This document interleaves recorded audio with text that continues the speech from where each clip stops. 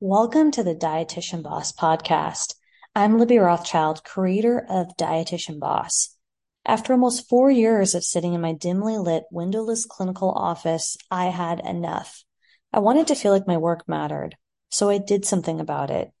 I created a program that empowers dietitians and nutritionists to create their own private practice from scratch, following my proprietary system. Before I did this, I had a private practice of my own while working a full-time job, and I learned a lot about building relationships, marketing, and sales, and I'm so excited to be able to share my proprietary framework with you. Today's episode is a special episode about a question that I'm asked often, either for dietitians or aspiring registered dietitians who want to know, is pursuing a dietitian business worthwhile in 2024? And that's a legitimate question. So I want to break that down.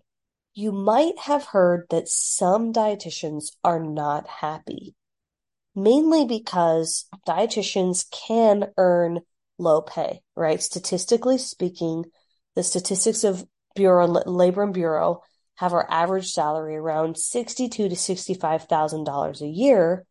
And again, of course, that depends on where you live. That's just the average. But we have to go to school and now in 2024, get our master's degree, right? So today's episode is inspired by the 2024 master's mandate.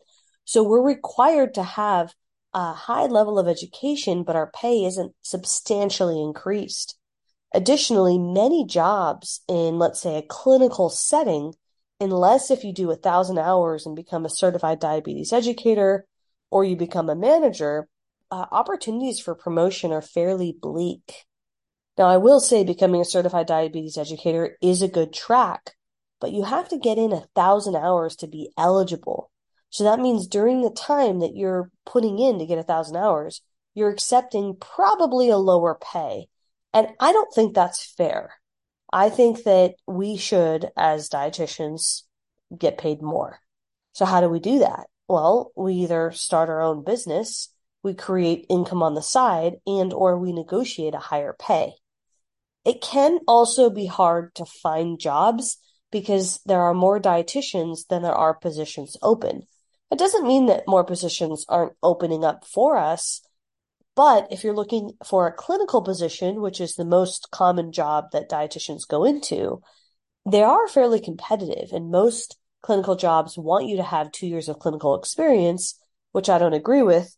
But because that's the case, it means that newer dietitians are taking on jobs for much lower pay that they are overqualified for. And that can feel frustrating because we come out of a dietetic internship that's unpaid where we're already doing clinical work, and yet we're considered still new. So that's frustrating. Finding jobs can be really challenging depending on where you live and the competitive landscape of where you live and the qualifications. So my answer to that would be finding a way to create your own income or finding alternative ways. Maybe there are different types of jobs that are not clinical oriented that are becoming more common, like a corporate job or other types of jobs that dietitians can work in that might offer a higher pay. Now, starting a business, which obviously we're a fan of here at Dietitian Boss, does require skills that school didn't teach us, right? Because school does not require entrepreneurship as part of the curriculum. And the curriculum hasn't been updated, I believe, in a century, the last time I checked for dietetics. The competencies keep focusing more and more on clinical and dietetics, and entrepreneurship is not seen as essential. There are competencies for leadership, continuing education competencies that can fall under the sphere of information technology, leadership, and business and marketing, but that's not mandatory, right? And so, of course, here at Dietitian Boss, we like to offer those continuing education opportunities under the space of sales and marketing and leadership, but that has to be something that you choose when you decide that you want to get your credits to renew your license as a dietitian. I'm also very impressed with some colleges, some programs that are offering elective components for nutrition and entrepreneurship. I teach an elective now, and I've been a guest for the last 3 years at UC Berkeley teaching about nutrition and entrepreneurship. Where I'm happy about that, those opportunities are still few and far between. meaning that they're not standardized. Yes, they're happening here and there, but it might take another decade or so for nutrition and entrepreneurship to really blend. It might even take longer.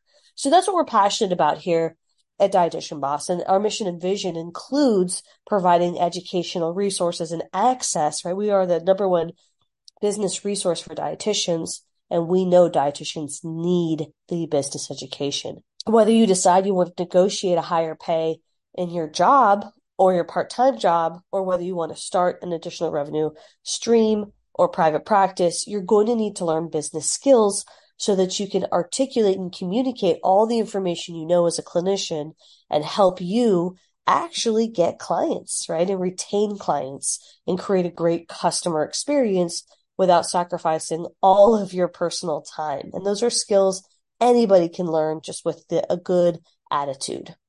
So, is pursuing a dietitian business in 2024 worth it? I would say yes, but let's go over some of the advantages and disadvantages. In terms of overview, the schooling, as I mentioned, before, now we have the 2024 master's mandate. Now, if you were grandfathered in, which meaning that you became a dietitian before 2024, you did not have to have your master's degree. That might not apply to you, but new people in the field are required to have a master's degree. It doesn't have to be in dietetics. It could be in any field, but that does raise the barrier to enter. So that means more education, more money. Now, I already have my master's degree, and I got my master's degree because I always wanted to start a business, and I was told that I needed to have a master's in clinical nutrition to be taken seriously for my private practice. So I did pursue a master's degree. Conversation for another day, because I could have used that time to focus on building my business skills. But of course, I learned some things, and they were helpful in terms of how I was able to use that knowledge to then teach nutrition, which is what I did for 5 years before I started my business helping dietitians, right? I had a nutrition consulting business teaching nutrition education, specifically medical nutrition therapy. I will say that there are a lot of opportunities. Now, I think the opportunities in dietetics are becoming more common now.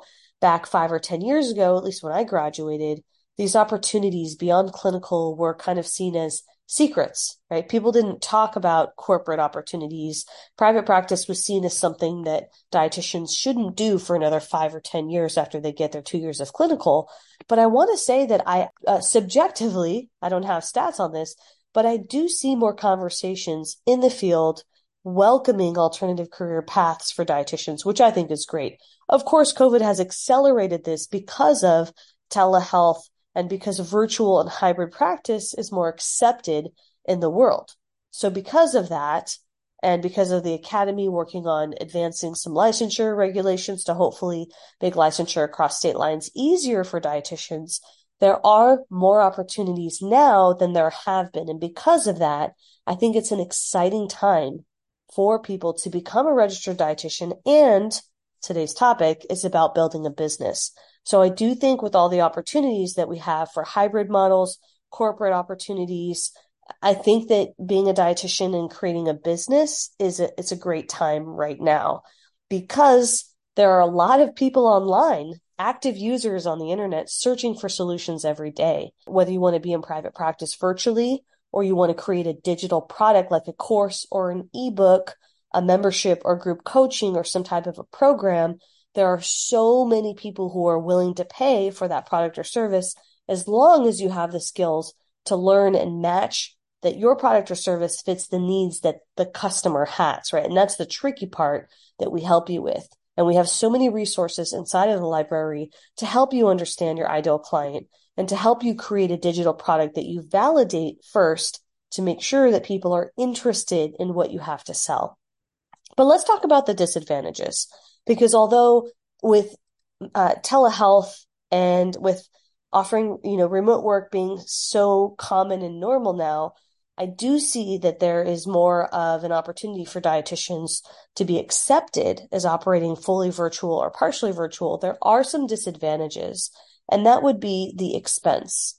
So because we're required to now have our master's degree, that's more expensive for us to complete our education and schooling. I should know. I had a loan from grad school that I worked my tail off to pay off And that's why I had so many jobs and worked as a nutrition consultant in addition to a full-time clinical job to try to pay down that loan, right? Because it was expensive. So I understand that that is a disadvantage. And that is also true for other career tracks that require advanced schooling. So it's something to consider. And there might be ways you can offset that.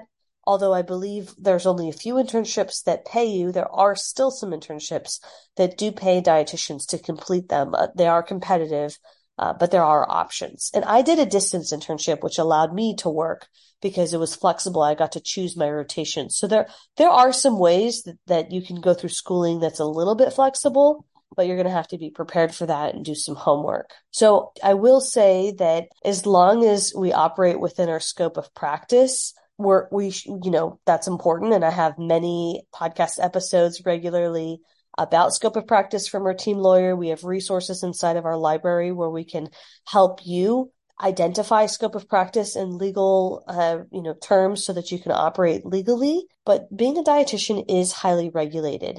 And if we're following the code of ethics with the academy, which we have to if we're practicing as a registered dietitian, we do have to keep up to date with licensure laws as well as scope of practice and our clinical skills and business skills. So that is quite a lot for a practitioner. And with COVID happening, I think that the academy, as well as many other organizations and institutions, are trying to keep up with how to create laws, right? So that, the laws for telehealth, telemedicine are trying to keep up with the demand of what's going on with practicing virtually. So it does require upkeep from the registered dietitian to stay regulated, and we cannot practice as a health coach. We have to, there are rules in terms of how we want to position ourselves when it comes to how we decide to practice. So we have to, if we're practicing as a registered dietitian, we have to call ourselves a registered dietitian if we want to keep our license. So you're going to have to double check that with where you live and scope of practice. Again, we have resources, but it's not just as easy as you one day saying you're a health coach and the next day saying you're a registered dietitian. There are laws that you have to follow and regulations that can feel frustrating. And I resonate. I can understand that's frustrating, but that is because we're a regulated industry. So I want to say it's an advantage because the idea is to help lift us up, but the disadvantage is that it can feel challenging to keep up with all that regulation as a clinician when you're also having to keep up with your business skills, etc. I also want to talk about career path. So for me, at least when I did clinical, as I've talked about extensively on this podcast, I felt bored, right? I looked at my job description and I felt that I could do a lot more than what I was asked to do in my clinical setting. And so I want you, if you're working at a job, any job, it doesn't have to be clinical, I want you to take a moment and take a look at your job description and ask yourself, is what you're doing, do you feel stimulated from your work?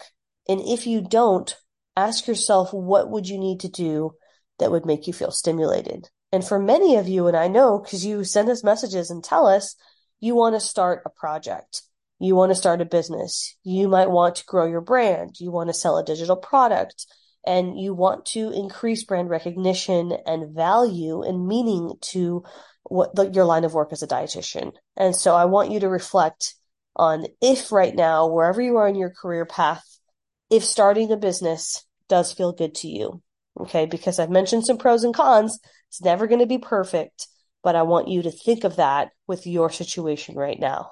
Private practice has the most opportunities. Now, private practice does not just mean that you are taking insurance and working in a brick and mortar institution. Private practice means that you are not owned or operated by a government institution. So private practice can mean that you're a consultant, that you teach, you speak, you offer digital products. There is a whole offer. There's a variety of options of what you can do as a private practitioner. It essentially means that you own a business. So I do believe that the best way to stimulate yourself in terms of feeling like you are reaching your full potential and to earn money to gain financial independence and flexibility so that you can live a life with, remote work would truly be by having some type of business, whether it's part-time or full-time, whether it's hybrid or fully virtual.